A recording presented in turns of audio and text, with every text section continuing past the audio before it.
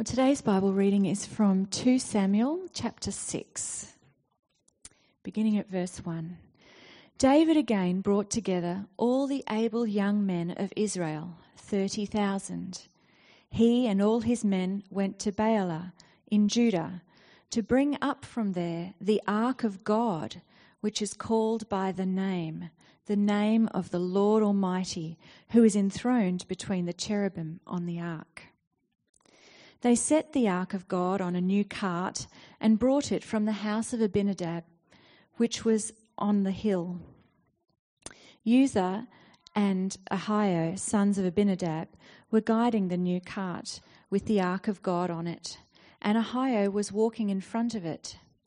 David and all Israel were celebrating with all their might before the Lord, with castanets, harps, lyres, timbrels, sistrums, and cymbals. When they came to the threshing floor of Nacon, Uzzah reached out and took hold of the ark of God because the oxen stumbled. The Lord's anger burned against Uzzah because of his irreverent act. Therefore God struck him down and he died there beside the ark of God. Then David was angry because the Lord's wrath had broken out against Uzzah, and to this day that place is called Perez Uzzah. David was afraid of the Lord that day and said, "How can the ark of the Lord ever come to me?" He was not willing to take the ark of the Lord to be with him in the city of David. Instead, he took it to the house of Obed-Edom the Gittite. The ark of the Lord remained in the house of Obed-Edom the Gittite for 3 months, and the Lord blessed him and his entire household. Now King David was told, "The Lord has blessed the household of Obed-Edom and everything he has because of the ark of God." So David went to bring up the ark of God from the house of Obed-Edom to the city of David with rejoicing. When those who were carrying the ark of the Lord had taken 6 steps, he sacrificed a bull and a fattened calf. Wearing a linen ephod, David was dancing before the Lord with all his might, while he and all Israel were bringing up the ark of the Lord with shouts and the sound of trumpets. As the ark of the Lord was entering the city of David, Michal, daughter of Saul, watched from a window. And when she saw King David leaping and dancing before the Lord, she despised him in her heart. They brought the ark of the Lord and set it in its place inside the tent that David had pitched for it, and David sacrificed burnt offerings and fellowship offerings before the Lord. After he had finished sacrificing the burnt offerings and fellowship offerings, he blessed the people in the name of the Lord Almighty. Then he gave a loaf of bread, a cake of dates, and a cake of raisins to each person in the whole crowd of Israelites, both men and women, and all the people went to their homes. When David returned home to bless his household, Michal, daughter of Saul, came out to meet him and said, "How the king of Israel has distinguished himself today, going around half naked in full view of the slave girls of his servants, as any vulgar fellow would." David said to Michal, "It was before the Lord who chose me rather than your father or anyone from his house, when he appointed me ruler over the Lord's people Israel. I will celebrate before the Lord. I will become even more undignified than this. I will be humiliated in my own eyes. But by these slave girls you spoke of, I will be held in honor." And Michal, daughter of Saul, had no children to the day of her death. Wasn't it just excellent to hear from Barb and to see how Trinity Church Paraka is going on its public launch? It's just so exciting. For me, I just feel this this overwhelming sense of excitement just to see what the days and the months ahead hold for Paraka. I feel like a sense of joy. I can't wait to see what's going to happen there, what God's going to do. Because really it's been such a long time in the making today. I mean, think about it. 10 years ago, this church was planted. About 5 years ago, we sent out Golden Grove. And ever since that time, we've been pushing towards the next church plant. In 2018, I think it was, we brought on Scott Westwood, who would eventually lead out that church plant. And then at the start of this year, we brought on Coops so that Scott would be able to go. And we've prayed about it. People have given generously. We really stretched ourselves to send 70 people this time. And God enabled it to happen.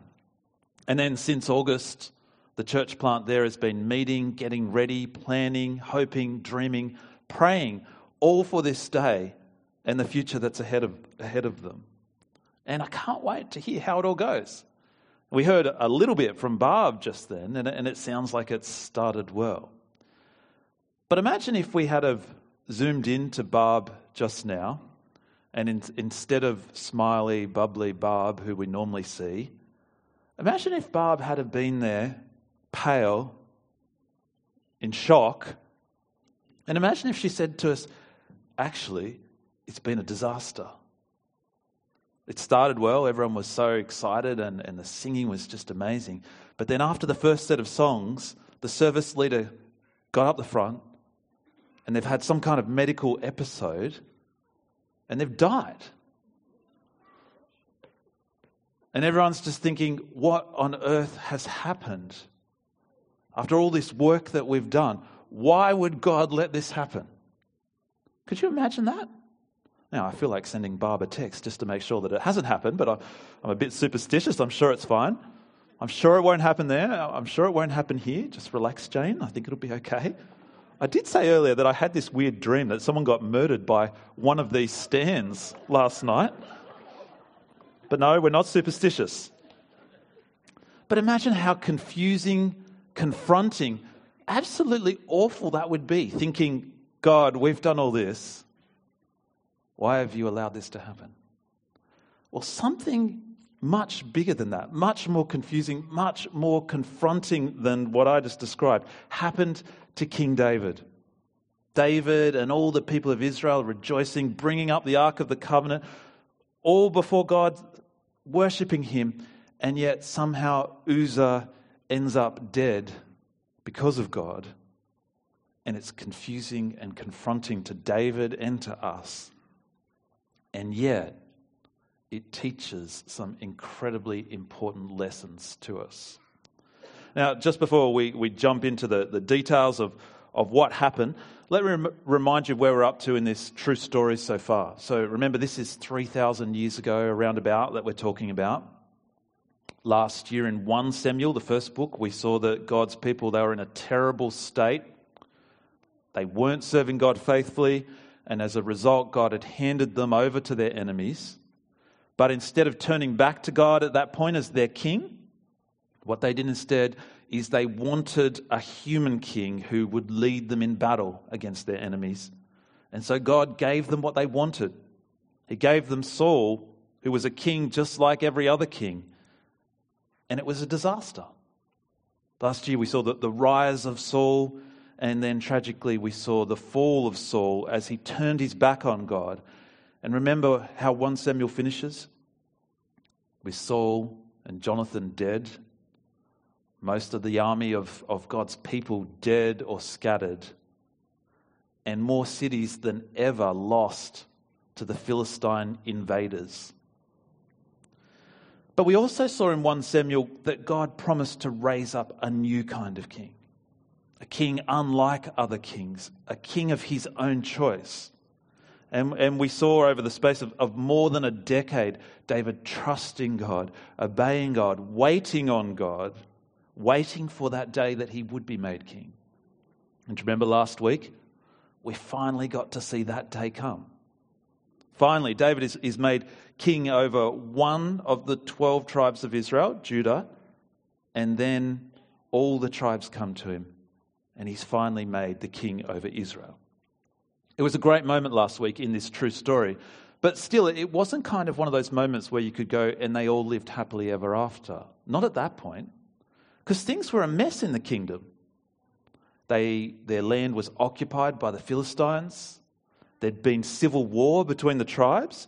And so we're actually left, where we left last week, we're actually left thinking, how on earth is David going to hold all this together, this fragile mess? And in fact, when the Philistines hear that David's been made king over all Israel, they set out in full force to find him. And I don't think they're coming with a congratulations card. They're coming to get rid of him before he can do anything in Israel.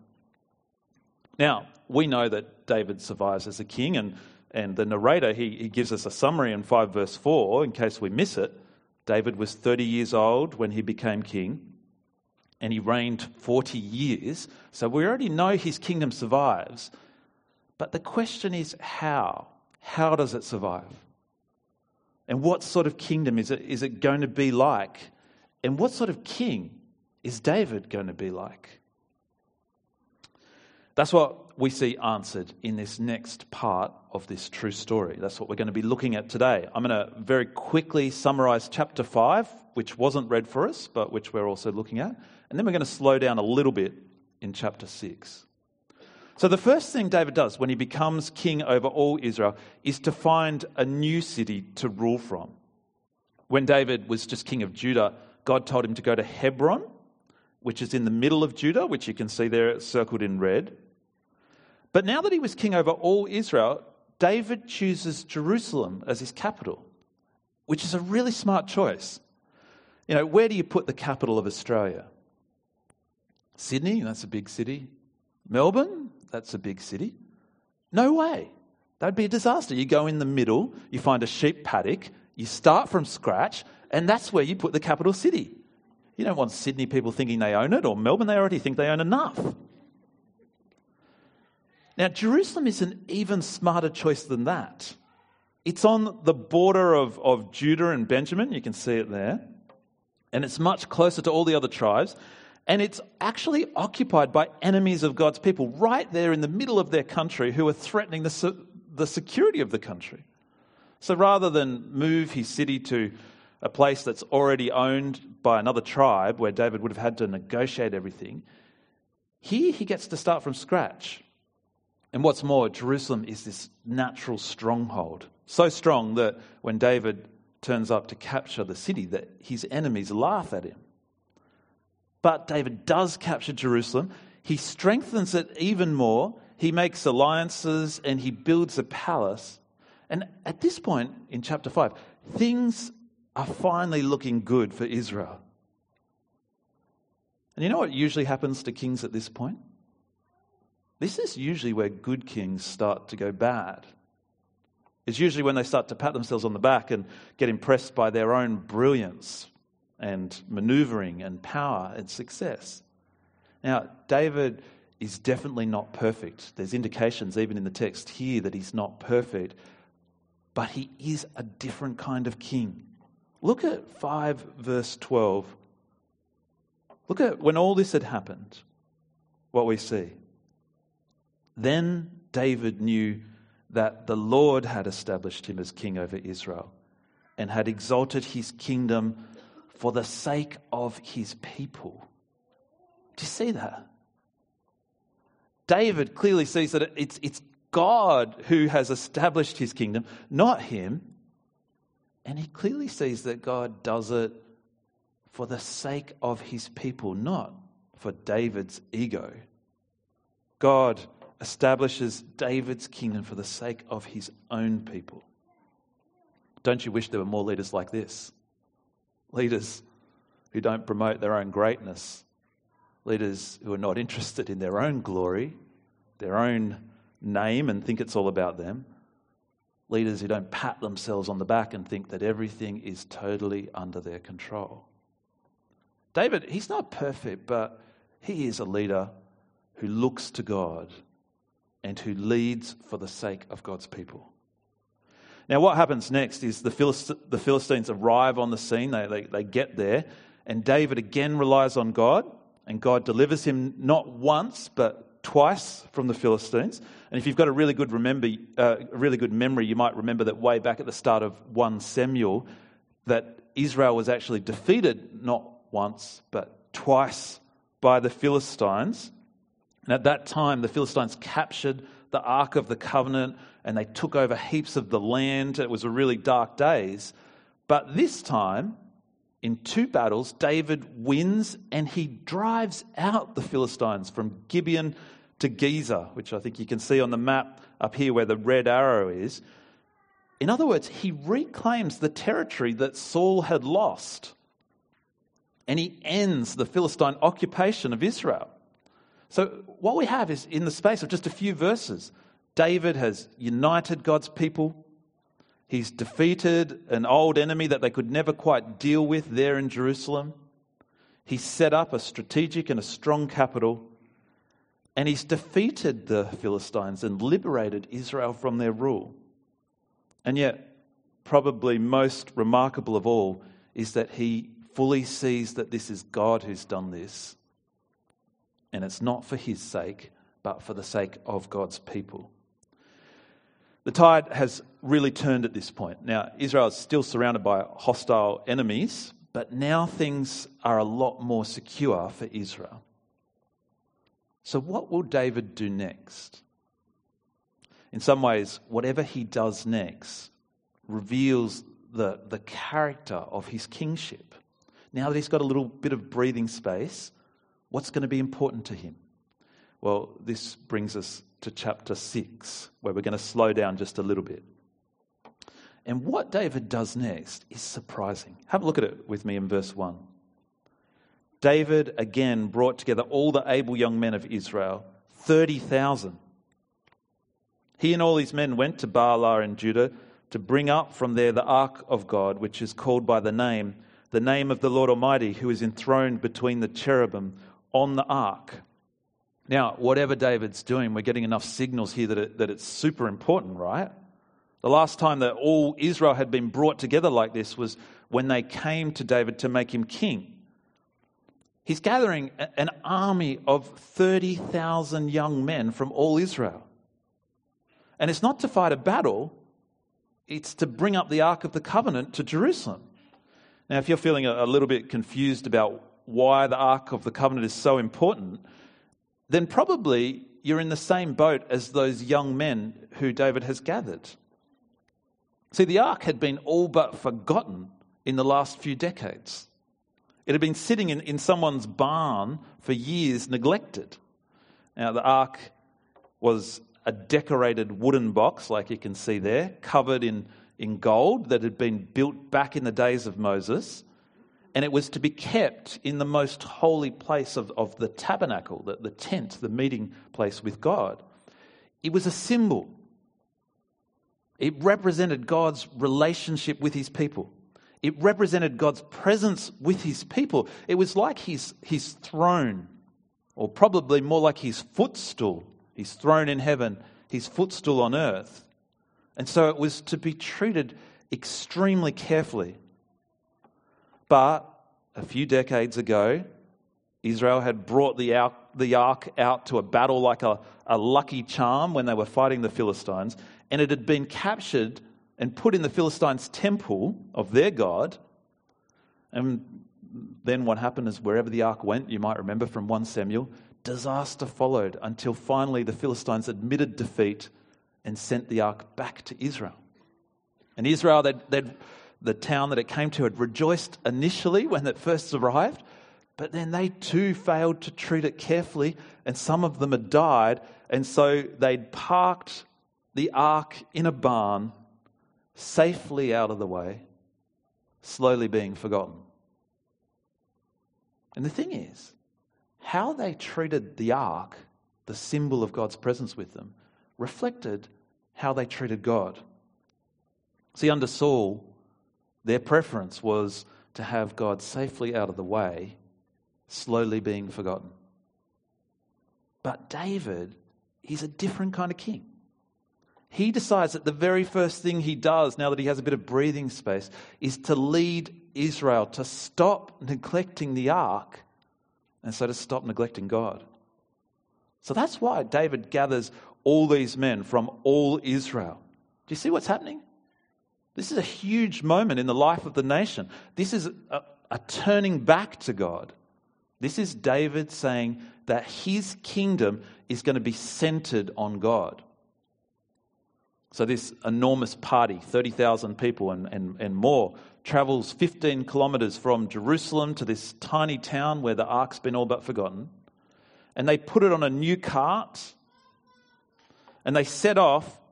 And as they go, there's a real sense of authentic joy and celebration. Did you get that as it was being read? Look again at verse 5. David and all Israel were celebrating with all their might before the Lord, with castanets, harps, lyres, timbrels, sistrums, and cymbals. This must have been an amazing thing to see and hear. I mean, I don't even know what half of those instruments are. God is finally being restored to the heart of Israel. David's doing him a real favor here, right? But then there's a bit of a bump in the road, and there's a massive bump in David's plan. Have a look at verse 6.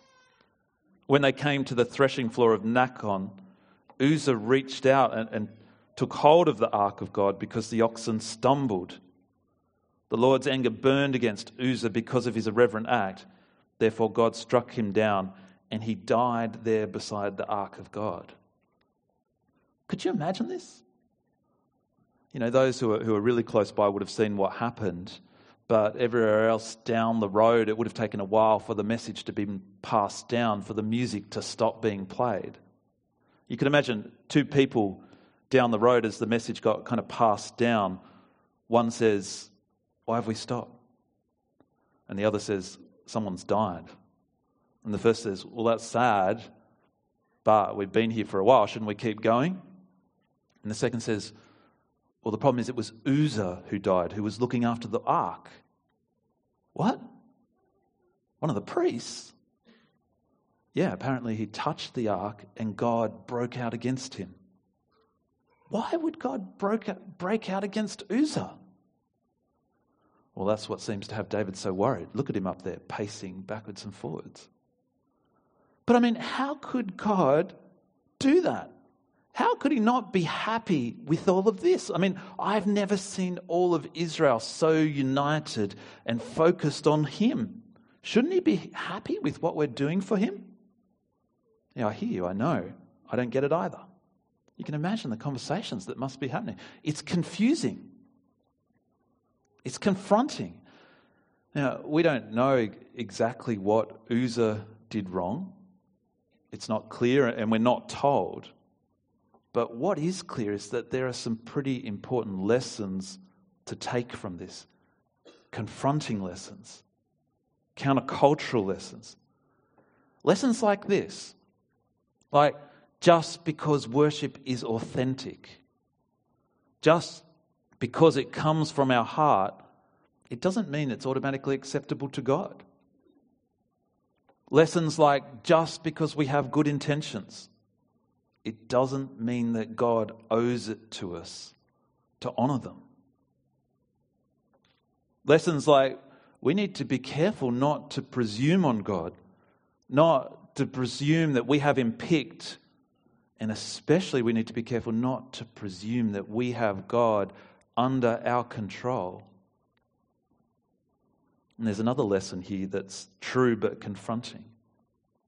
The reality is that God doesn't have to give an account to us for his actions. He's not answerable to us. He doesn't have to win our approval as if we're the source of all goodness and wisdom. His reason for doing things are often hidden from us. They're often hidden from us. And it's confronting. But it's actually incredibly important that we are confronted by this. Because would you hold God to account and weigh up his actions? Is your approach to God to see whether you approve of him or not? That's all too often how we approach God, isn't it?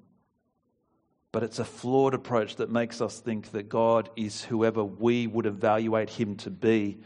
And believe me, you do not want to meet the judge of all the earth pretending that it's your place to sit in judgment on him. We need to give up that kind of thinking. Now, the truth is, we find it hard to swallow that God doesn't have to answer to us. God is good and he is just, but he's not tame, and he will never come under our control. Now, this was an incredibly important lesson for David to learn, especially as David attempted to bring the ark into the city, which was now under his control. God establishes David's kingdom, but he must never forget who is really king. Look at how David responds to what God does in verse 8. Then David was angry because the Lord's wrath had broken out against Uzzah. And to this day that place is called Perez Uzzah. Now here, and don't you just love it, here we see the sheer honesty of the Bible. It doesn't gloss over things. David, he was angry. He was quite happy for God's anger to break out against the Philistines, which we read about in chapter 5. Well, you can read about in chapter 5. But he's not happy for God's anger to break out against one of his own people doing what he wants them to do. We're not told exactly who David's angry with. It could be he's angry with God. But whatever the case, it's not saying that David is giving up on God. Because he's not just angry. In verse 9 we read, David was afraid of the Lord that day and said, "How can the ark of the Lord ever come to me?" Now this is the right response. David, he still wants the ark of the Lord, the symbol of God's presence, to be with him. But now he's also afraid, and so he should be. Now fear, it's not all we should feel towards God. We really can feel love and trust and rejoice in God. But the wonder and the depth of our love and trust and joy will only properly be shaped when we first properly fear him. If you don't fear God, your love and your trust and your joy will always be stunted. See, God's not under our control at all, and that is a fearful thing. And it's not just an Old Testament thing.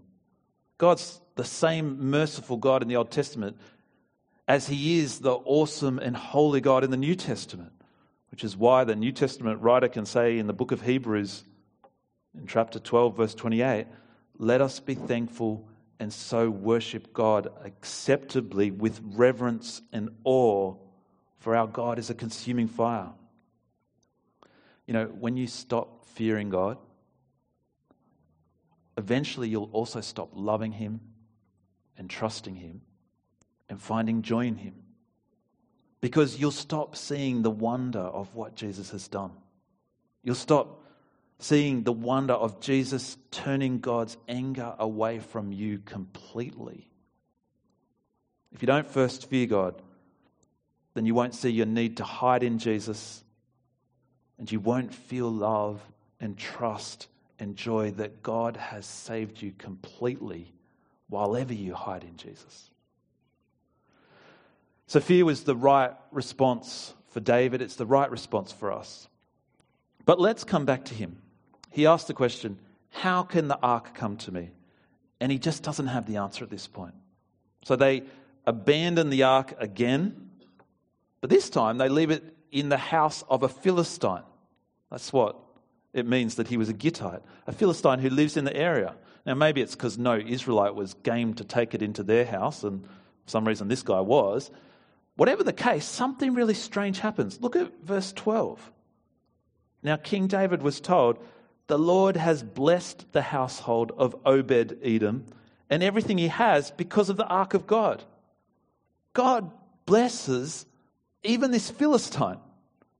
Now, again, don't think of the ark as a kind of lucky charm. That would be to make the same mistake as the Israelites. That's not what's going on here. Remember, the ark symbolizes God's presence with his people.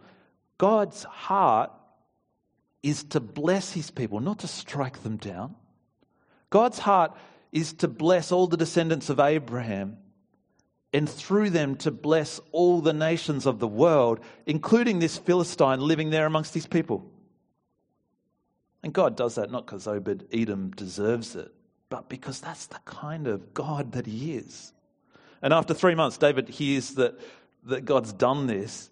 And no doubt this whole time his mind has had this question turning over and over again. How can I honor God if I can't even bring the symbol of his presence here into the capital? But when David hears that God is blessing even this Philistine, well, he takes it as a sign that God's not against them. He's for them. And it gives him the courage to try again. Now, last time, right, there was no doubt they were genuine.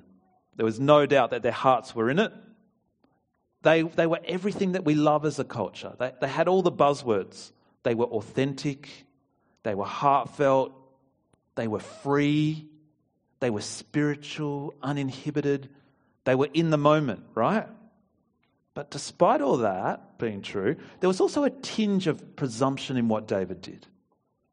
God hadn't told David to go and get the ark. And while David's worship had been heartfelt and joyous, had it been careful? Now, careful's definitely not a cultural buzzword, is it? You know, who these days says, are you careful in your spirituality? Are you careful in your worship? No one talks like that. We tend to think as long as our spirituality is genuine, then God should be happy with it. As long as our praise is heartfelt, then it's good enough. And we find the idea of careful worship offensive. Because we don't like the idea that God could say to us, that's actually not how I want to be worshipped. Cain didn't like that when God said, no, your worship is not acceptable, but your brother's is. And he killed his brother. Saul didn't like it when Samuel came to him and said, no, your worship, that sacrifice, is not acceptable. And he led the nation of Israel astray. David didn't like it when God broke out against Uzzah. But David did what we so often refuse to do. He humbles himself before God. And so this time when David brings up the ark, he's authentic, he's heartfelt, but he's also careful. God had given clear instructions to Moses how the ark was to be transported. But last time, what did David do? Well, he slapped it on a new cart. He didn't get that idea from God. He seems to have gotten the idea from the Philistines. And there was no reference to him covering the ark like he was supposed to last time either. But this time he's careful to follow God's instructions. And we even read in verse 13, when those who were carrying the ark of the Lord had taken 6 steps, he sacrificed a bull and a fattened calf. The ark was supposed to be carried by priests, carefully placing poles through it. And this time it is, but not only that, this time, rather than presume on God being happy with what they're doing just because he should be, this time David presumes that they're unworthy to be in God's presence. And on the 7th step, a sacrifice is made. They still rejoice. You know, there's actually more of a party this time than last time. The problem wasn't that God wanted a somber kind of sad march to Jerusalem. The problem was that David needed to fear God enough to follow his law and to not presume he could control him. But there's something else that our attention is drawn to that David does differently. Look at verse 14. Wearing a linen ephod, David was dancing before the Lord with all his might, while he and all Israel were bringing up the ark of the Lord with shouts and the sound of trumpets. Now, why is this being drawn to our attention? Well, it's because David this time is not in his royal robes. He's in the outfit of an ordinary kind of person, a servant even. You know, this is the same outfit that Samuel would wear when he was serving in the tabernacle. And the point that's being made is that David is humbling himself before God and before the people he serves. And this is exactly what Michal doesn't like, David's wife. Look at verse 16. As the ark of the Lord was entering the city of David, Michal, daughter of Saul, watched from a window. And when she saw King David leaping and dancing before the Lord, she despised him in her heart. Now Michal, Saul's daughter, she doesn't really see the ark entering the city. She doesn't really see David honoring God, David serving his people. She sees a king that looks like a fool. She wants David to be a proud king like Saul, her father. But this king who humbles himself before God and before all people, well, she despises him. She's embarrassed by him. Look at verse 20.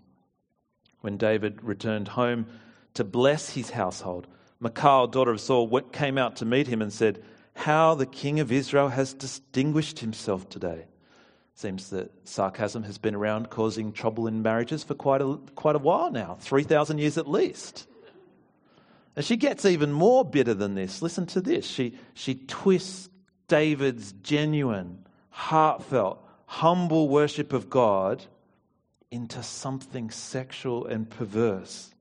She says, "How the king of Israel has distinguished himself today, going around half naked in full view of the slave girls of his servants, as any vulgar fellow would."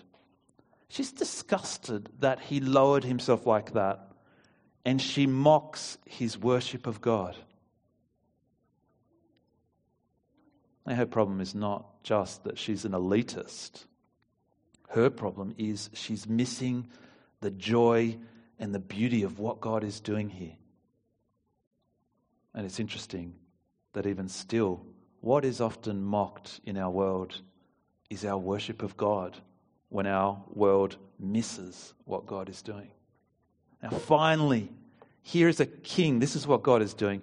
Finally, here is a king that knows he's only king because of God, the true king. Finally, a king who rules for the sake of God's people. Finally, he is a servant king, a servant of God, a servant of the people. God has established David's kingdom for him to rule as a servant. And David says to her, despite her disapproval, this is the kind of king he's going to be. Look at verse 22. He says to her, "I will become even more undignified than this, and I will be humiliated in my own eyes. But by these slave girls you spoke of, I will be held in honor." David, unlike most of the kings of this world, he's not going to grasp at glory and honor. He knows that real joy is found in humility before God, whereas Michal, in her pride, finds only bitterness. So we leave the story at this point until next week. We leave the story with the Ark of the Covenant there in David's capital in Jerusalem. We asked at the beginning, how would David succeed? And what kind of kingdom would he have? And what kind of king would he be? And as David brings the ark into Jerusalem, we see the answer to all of these questions. David succeeds because of God. His kingdom is one that's not only centered on God, that's what he had to learn, one that's subject to God. And he's the type of king that people need. A king who humbly, joyfully serves God and his people. Now, have you noticed the way that David strikingly points to a future king? Have you noticed the way this imperfect king gives the shape of the perfect king to come? A king who, although being in very nature God, did not consider equality with God something to be used to his own advantage. A king who rather made himself nothing by taking the very nature of a servant, being made in human likeness and being found in appearance as a man, a king who humbled himself by becoming obedient to death, even death on a cross. Now, some of us look away in disgust at the type of king that Jesus is. Some of us, like Michal, we mock what we see. But others, we see in Jesus the King we need, a King unlike any other, the servant King who leads us to fear God properly and so to love and trust God properly. We see the servant King who leads us to leave pride behind and bitterness behind and to find the joy that can only come when we walk in humility before our God. If you've never made Jesus your King, do it today. He's the King you need in your life. Now, I'd love to talk with you more about him. Why don't you come and chat with me afterwards? Let me pray. Father, we thank you for your word, how amazing and powerful it is, the way it points so wonderfully to Jesus, the way it shows us our desperate need for a King, your King that you've provided for us, the way it leads our heart to worship, not the kind of empty, plastic worship of this world, but true worship in spirit and truth, as we bend the knee before you, the good and just and holy King, as we love you, trust you, and find true joy and humility before you. Lord, do that work in our hearts and our lives by your Spirit. And we pray this in Jesus' name. Amen.